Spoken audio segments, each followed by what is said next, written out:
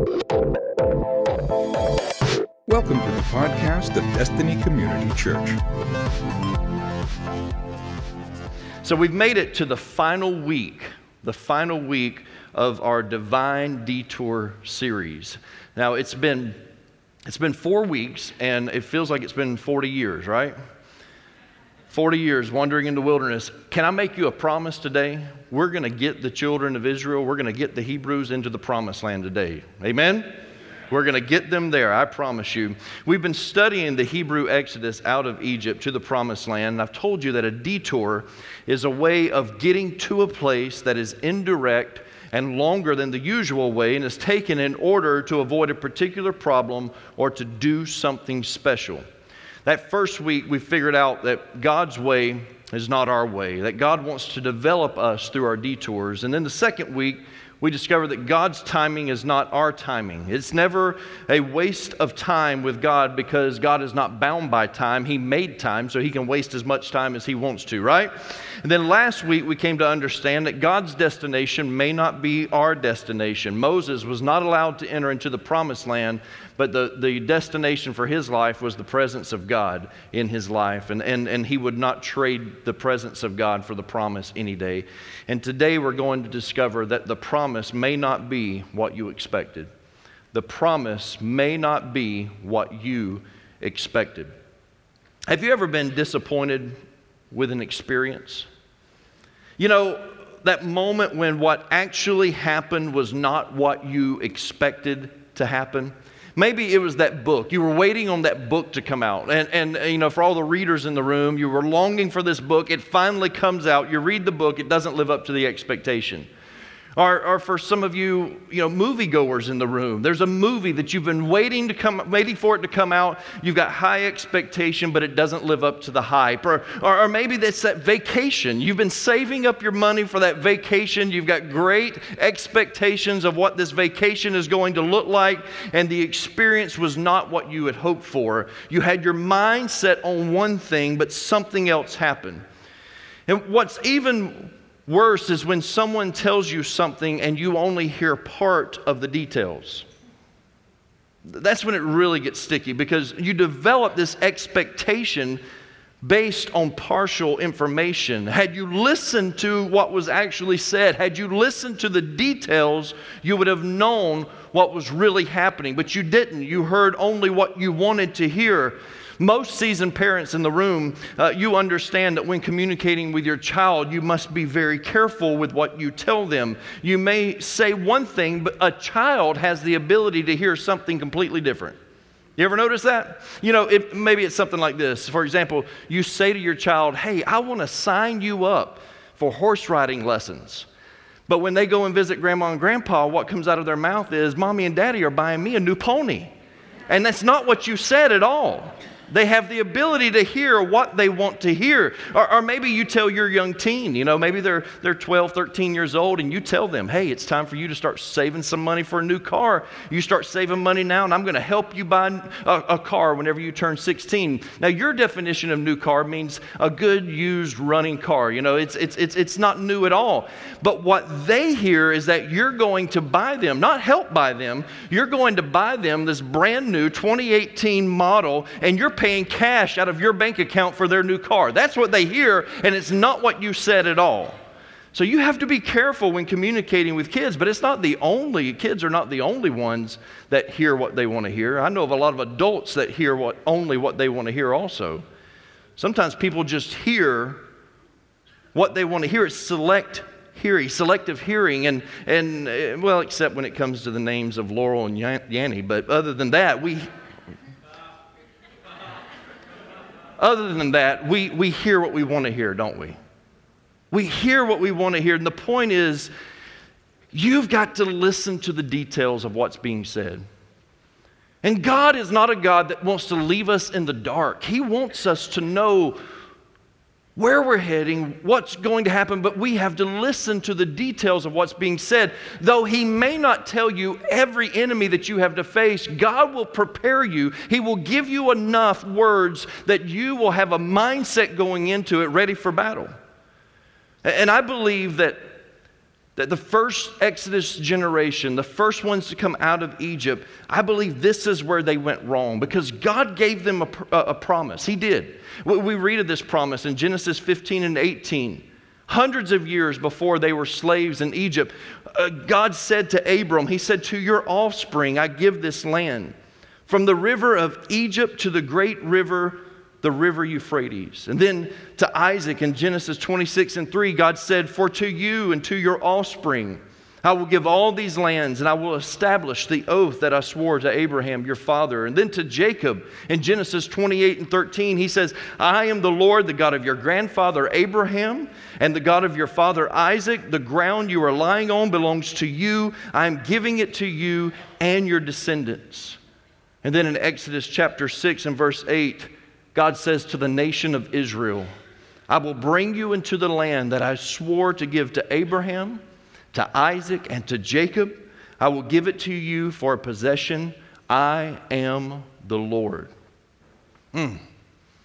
For generations, the Hebrews, the children of Israel, for generations, they had heard God promising them a land of their own, that they would not have to rely on anyone else's land, that they would have their own land, their own country. And I believe that when they heard promised land, that they developed expectations. When they heard promised land, I'm promising you this land, they developed some unhealthy expectations.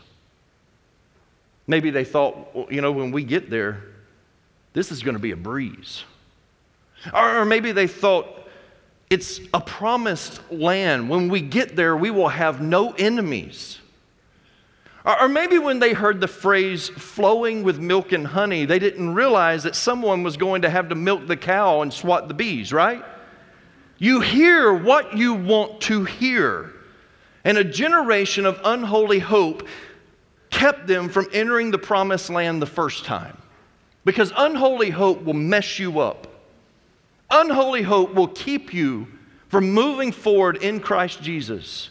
And unholy hope kept a generation from inheriting their promised land because they did not see the resistance coming. And the first sign of resistance, they cowered down in fear. But now we find them 40 years later, and their children find themselves once again standing at the door of the promised land, ready to enter in. And if they're not careful, they might misinterpret what is about to happen, because God's promises to our lives, they're not always a walk in the park. That's what we want it. That's the way we want it. That's what we expect sometimes, but God's promises are rarely a walk in the park. Sometimes they require some effort out of us, and sometimes we have to work for what God wants us to have in our lives. Think about this.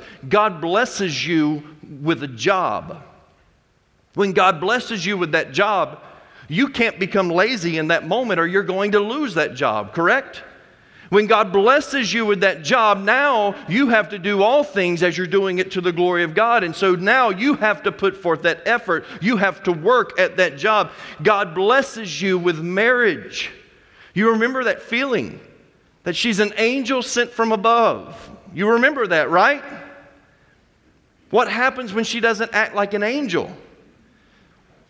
God sent you that knight in shining armor, right? At least that's what you used to think of him. But what happens when it's not shining anymore? Or maybe our children. The Bible tells us that children are an heritage from the Lord, a gift from above. What happens when they act like they're straight out of the pits of hell? What do we do in those moments? You can't stop parenting. You can't send them back. No, you've got to parent those kids. There's work involved. And anything worth having, it's worth working at, right? And as Christians, I believe sometimes we're misinformed. Sometimes we hear what we want to hear. And sometimes we expect life to be easy. And we feel so disappointed when it's not. We're disappointed in ourselves. We're disappointed in our circumstances. And sometimes we're even disappointed in God. Because it's not what we expected. God's promise may not be what we expected. And the promised land, as we're going to discover today, we're going to start in Deuteronomy chapter 31. The promised land, it had more issues than what they were probably originally hoping for. When you hear the word promised land, I'm giving you this land, you're not thinking of all the circumstances that are going to come with that. And when they got to that place 40 years earlier, they discovered that there were inhabitants in that land that were greater in number and greater in strength and in combat than what they were. And so the promised land had more issues than what they were originally hoping for. And what if the promise that God has for you requires you to put forth some effort? If I could say anything to you right now, it's time that Christians stop being lazy. God's putting promises out there, and it's time that we get to work and we go take hold of what God has promised us. It's time that we go take hold of our families. It's time that we go take hold of our marriages. It's time that we go take hold of our careers. Now this is going to sound, like counterproductive to what I'm going to be teaching you in 2 weeks. Just understand that. When we get to our Sabbath series, there's a completely different mindset. But I'm letting you know we can't be lazy when it comes to the promises of God. Amen? Deuteronomy chapter 31. I'm going to read quite a few verses today, so stay with me. We're going to start with verse 1. Deuteronomy chapter 31, verse 1. So Moses continued to speak these words to all Israel, and he said to them, I am 120 years old today. Happy birthday, Moses. I am 120 years old today. I am no longer able to go out and come in. The Lord has said to me, you shall not go over this Jordan. The Lord your God himself will go over before you. He will destroy these nations before you so that you shall possess them. And Joshua will go over at your head, and the Lord has spoken. And the Lord will do to them as he did to Sihon and Og, the kings of the Amorites, and to their land when he destroyed them. And the Lord will give them over to you, and you shall do to them according to the whole commandment that I have commanded you. Now listen to what he says here. This is important. Be strong and courageous. Will you say those words? Now watch how many times we're going to hear that phrase. Be strong and courageous. Do not fear or be in dread of them, for it is the Lord your God who goes with you. He will not leave you or forsake you. Then Moses summoned Joshua and said to him in the sight of all Israel, be strong and courageous. Will you say it again? Be strong and courageous, for you shall go with this people into the land that the Lord has sworn to their fathers to give them, and you shall put them in possession of it. It is the Lord who goes before you. He will be with you. He will not leave you or forsake you. Do not fear or be dismayed. Now I want you to go to verse 23. Verse 23 says, and the Lord commissioned Joshua the son of Nun and said, be strong and courageous. For you shall bring the people of Israel into the land that I swore to give them. I will be with you. Now I want you to go over to Joshua chapter 1. Joshua chapter 1, we're going to start at verse 1. It's the very next book in your Bible. Joshua chapter 1, verse 1. After the death of Moses, the servant of the Lord said to Joshua the son of Nun, Moses' assistant, Moses, my servant, is dead. Now therefore arise, go over this Jordan, you and all this people into the land that I am giving to them, to the people of Israel. Every place that the sole of your foot will tread upon, I will have given to you, just as I promised to Moses. From the wilderness and this Lebanon, as far as the great river, the river Euphrates, all the land of the Hittites and the great sea toward the going down of the sun shall be your territory. No man shall be able to stand before you all the days of your life, just as I was with Moses, so I will be with you. I will not leave you or forsake you. Be strong and... Okay, you're not with me. You got to stay with me. Say it again. Be strong and courageous, for you shall cause this people to inherit the land that I swore to their fathers to give them. Only be strong and... You're with me now. Be strong and very courageous, being careful to do according to all the law that Moses my servant commanded you. Do not turn from it to the right hand or to the left, that you may have good success wherever you go. The book of the law shall not depart from your mouth, but you shall meditate on it day and night, so that you may be careful to do according to all that is written in it. For then you will make your way prosperous, and then you will have good success. I love what he says there. Don't miss that. He says, if you do this, you will make your way prosperous. You see, there's some effort involved.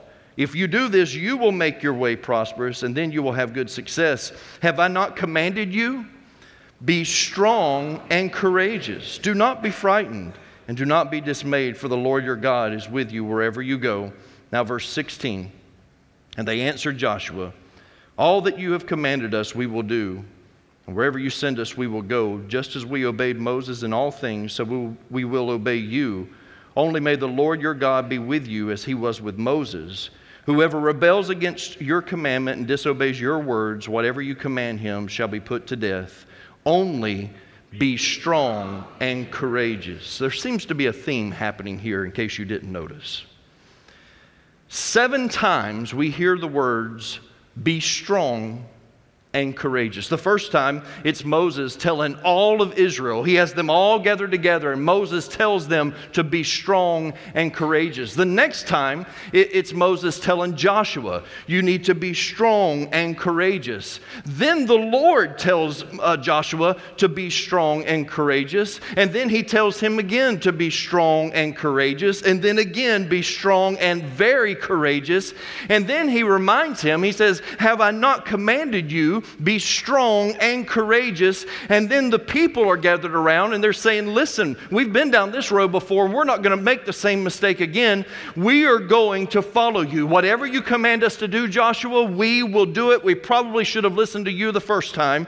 And so the people look at Joshua and they tell him, be strong and courageous. 7 times we read, be strong and courageous. And it's hard to misinterpret a message like that, right? It's tough, because when you hear someone telling you 7 times, be strong and courageous, and one of those times, be strong and very courageous, when you hear them driving that point home, it's hard to hear what you want to hear. It's hard for you to misinterpret the message and the theme of what's going forth. And if you read it, if you understand that they are about to face something that is going to require great courage and great faith. There's no other way for them to possess this land except to be strong and courageous. And I believe that I figured out why it was said 7 times. In Joshua chapter 3 and verse 10, the Bible says, today you will know that the living God is among you. He will surely drive out the Canaanites, the Hittites, the Hivites, the Perizzites, the Girgashites, Amorites, and the Jebusites ahead of you. Here's what I want us to do. This is already interactive a little bit. Let's keep it going. You ready? As I name each one of them, I want you to number them off. Are you ready? He says, you will surely drive out the Canaanites, the Hittites, the Hivites, the Perizzites, the Girgashites, the Amorites, and the Jebusites. Coincidence? I don't think so. Because with every battle, God was telling them and reminding them, you need to be strong and courageous. Not one, but you're going to face 7 different enemies. And there's a purpose for each one of those battles that you'll have to go through. But if you'll be strong and you'll be courageous, if you will just stay steadfast with the Lord, if you'll put your faith in God and you will go into that battle knowing that you're going to win it, if you'll be strong and courageous, God will bring you through on the other side of this. Throughout God's Word, the number 7 is used to symbolize divine perfection or completeness. We read this in Genesis chapter 1. In Genesis chapter 1, God spends 6 days creating the heavens and the earth. And then at the beginning of chapter 2, it says that He rested on the 7th day, signifying that He was finished. He was complete with creation. In 2 Kings chapter 5, we read of where Naaman, he had to wash 7 times in the muddy Jordan River in order to be healed of leprosy. And after resisting, he finally did it, and God completely healed him. The first city that Israel would conquer in the Promised Land, this would have a strong spiritual significance for us. Joshua commanded them according to the marching orders of the Lord. He said, I want you to march around the walls of Jericho for 7 days. One time each day, and then said on the 7th day, I want you to march around that city 7 times. And after they marched around that city city 7 times. On the 7th day, the 7 priests blew 7 trumpets, and through divine intervention, God gave them Jericho, which was complete victory. It's interesting to me, though, that the older generation, the things that they saw and the things that they witnessed, you would think that they would have had the faith to walk into that promised land because they had become accustomed to the miracles of God. Maybe that's why Moses was so concerned with seeing the face of God, because they were accustomed to the hand of God in their life. Think about it. They leave Egypt. Pharaoh and his army are in hot pursuit of them. They get to the Red Sea. God tells Moses, you raise your staff, the sea is parted. They begin walking across on dry ground. There's a miracle. There's the hand of God moving in their lives. They walk across. The enemy is coming across the sea also on dry ground. And then he says, lower that staff. And when he does, Pharaoh's army is completely annihilated in the Red Sea. Remember when they were hungry and God gave them manna from heaven? This was God moving in their lives on a daily basis. He was giving them manna from heaven. He sent them quail when they got tired of the bread from heaven. He sent them quail. And then there's the water from the rock. Hit the rock, Moses, and watch water come forth to quench their thirst. He would go before them as a cloud by day and a fire by night. These people were used to seeing God's mighty hand working in their life. Yet through all of that, they still did not have enough faith to believe God for the promised land. They were not strong and courageous. They were weak and afraid. And it's time that we as Christians stop walking through life weak and afraid. If you didn't say amen right there, you're weak and afraid. I said it's time that we stop walking through life weak and afraid. That's what I thought. But this new generation, they did not grow up with the same experience. You see, we think sometimes that if we could only see the hand of God move on a day-to-day basis, that we would believe more, right? That we would have more faith. You have all the faith that you need in life. The Bible says that every man has a measure of faith, that God has given us a measure of faith. You've got all the faith that you need. Just the faith the size of a mustard seed can move mountains, is what Jesus said. You've got all the faith that you need.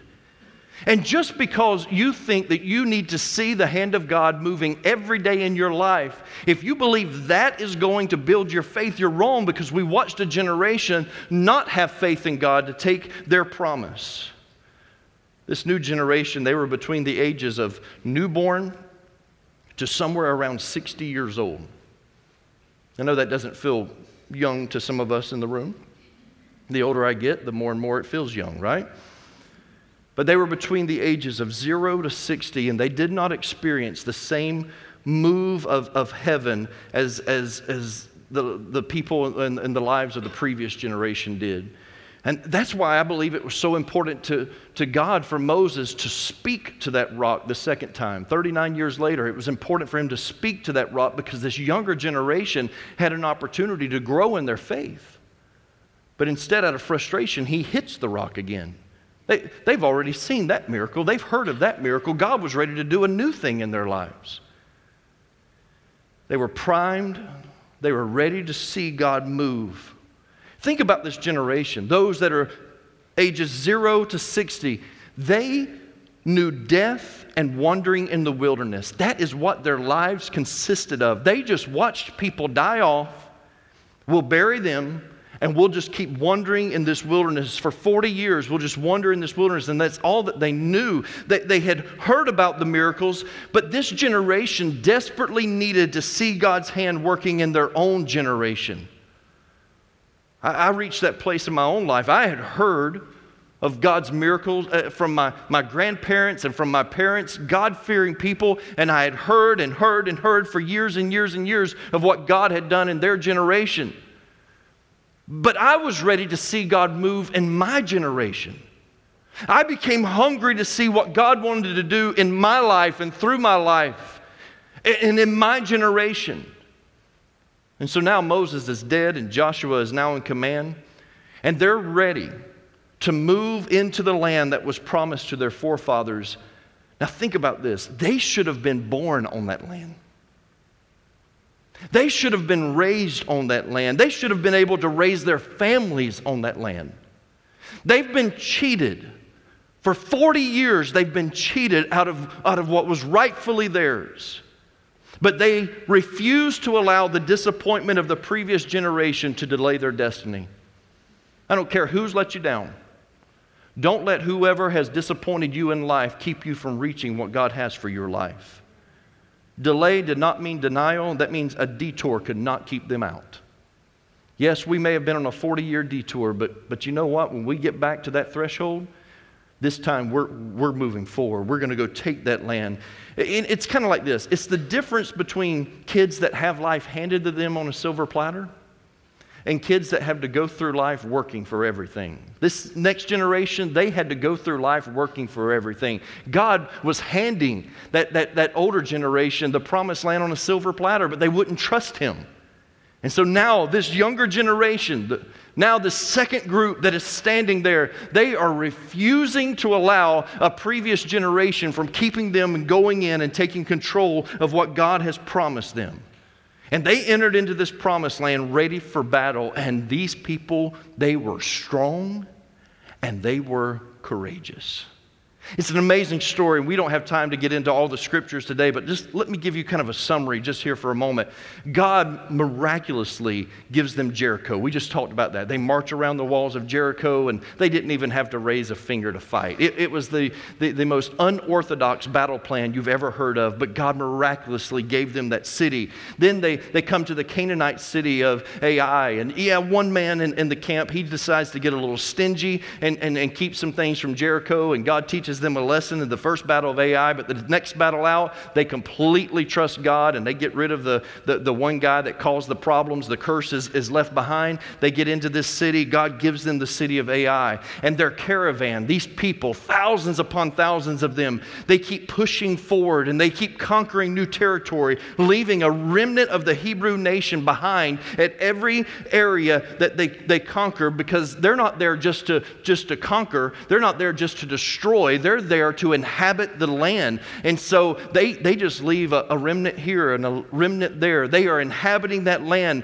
The tribe of Simeon, they were the first ones to settle in the promised land. And they built secure walls. And then they would build altars there, because they're bringing their religion, which is more than just religion to them. They are bringing God with them and their worship of God into a promised land. Next, the tribe of Judah, they would settle just south of Jericho. And everywhere that they went, they would leave just a group of people behind to settle that land. They continue pushing inward and upward, and they're claiming everything in their path, and God is fighting battles for them. At each city conquered, the army downsized as they continue to settle in their new homeland. But the size of their army, it failed in comparison to the size of their faith. That's what was winning these victories for them. They were strong and they were courageous. They were strong and they were very courageous. And every time they entered into battle, they knew that God was fighting for them.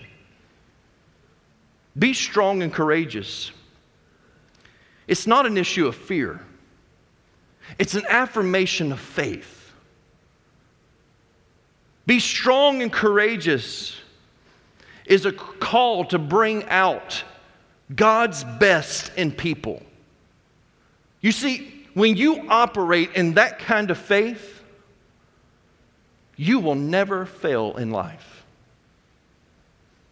When you learn to be strong and courageous in God, there is not one battle that you will ever lose in your life, but you have to learn to trust Him.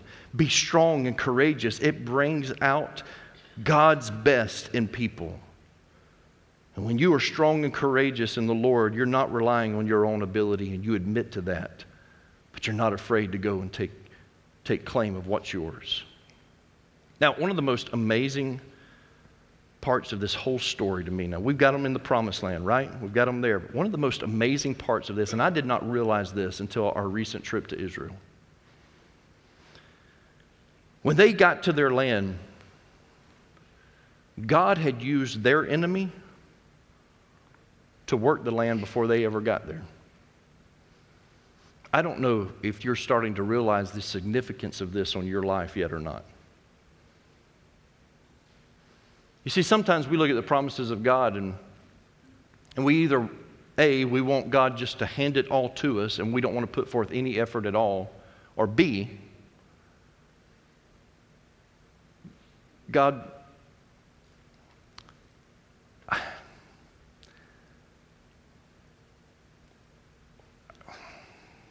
let me put it like this, because I don't want to be offensive to someone. We either want God to hand it all to us, or once we get there, we want to act like God has nothing to do with it at all, and then we just want to just sound like it's all on me, and you want to start taking glory for that. Remember I told you last week, Moses and Aaron, they got into that sin, didn't they? Do you want us to bring water from this rock? Be careful in everything that you do. And everything that you say, the glory goes to God in this. They walked into this promised land, and the ground has already been tilled for them. The crops are already growing. When our tour guide looked at us and he said, these vineyards that you see all around, there are vineyards everywhere. He said, these date all the way back to the Philistines.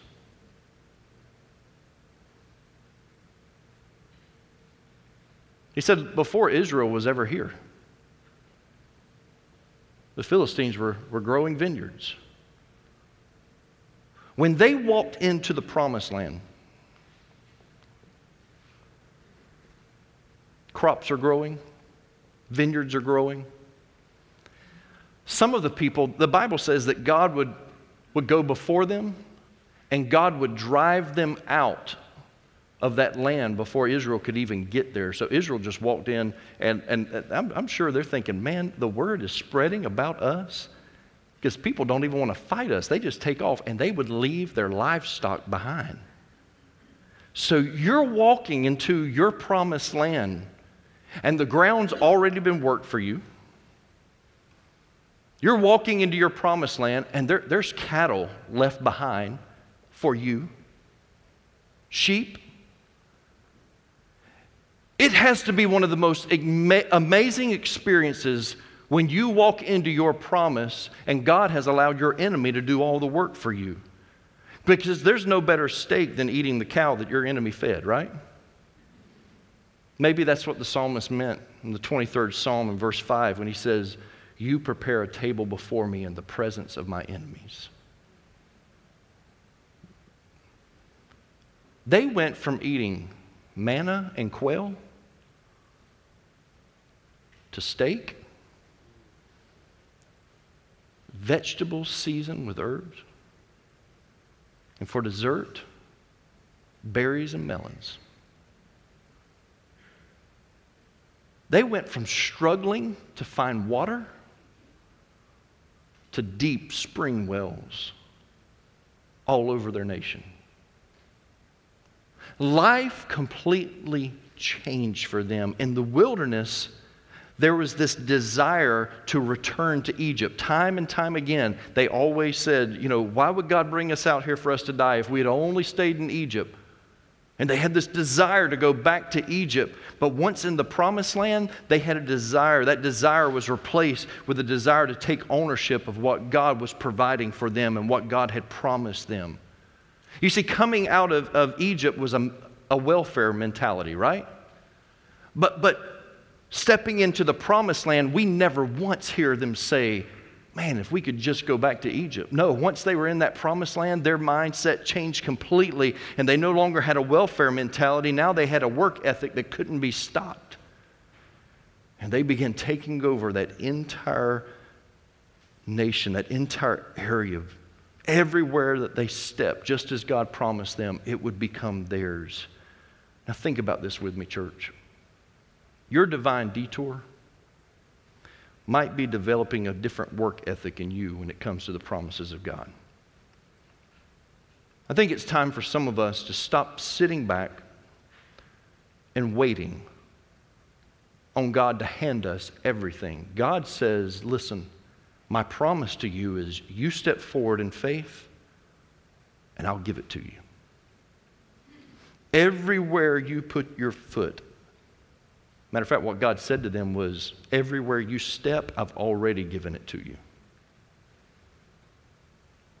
It's time for God's people to start acting like God's people. It's time for us to say, you know what?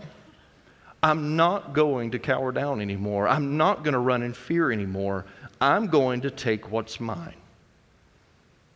God, if you promised me a healthy marriage, then I'm going to take a healthy marriage. That's what I'm going to get out of this. God, if you promise me children that are obedient, then I'm going to take children that are obedient. It means you might have to take your belt off every once in a while, right?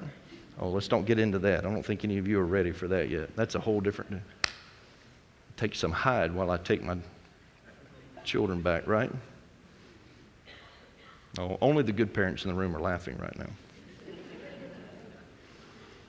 It requires a step of faith in order to possess the promise that God has given you. If you want to walk on water, you got to get out of the boat, right? Ask, and it shall be given. Knock, and the door will be open. Seek, and you will find. You do something, and watch what God does. Thank you for listening to the podcast of DCC. For service times and directions, log on to www.destinycommunitychurch.org. Thanks again for listening.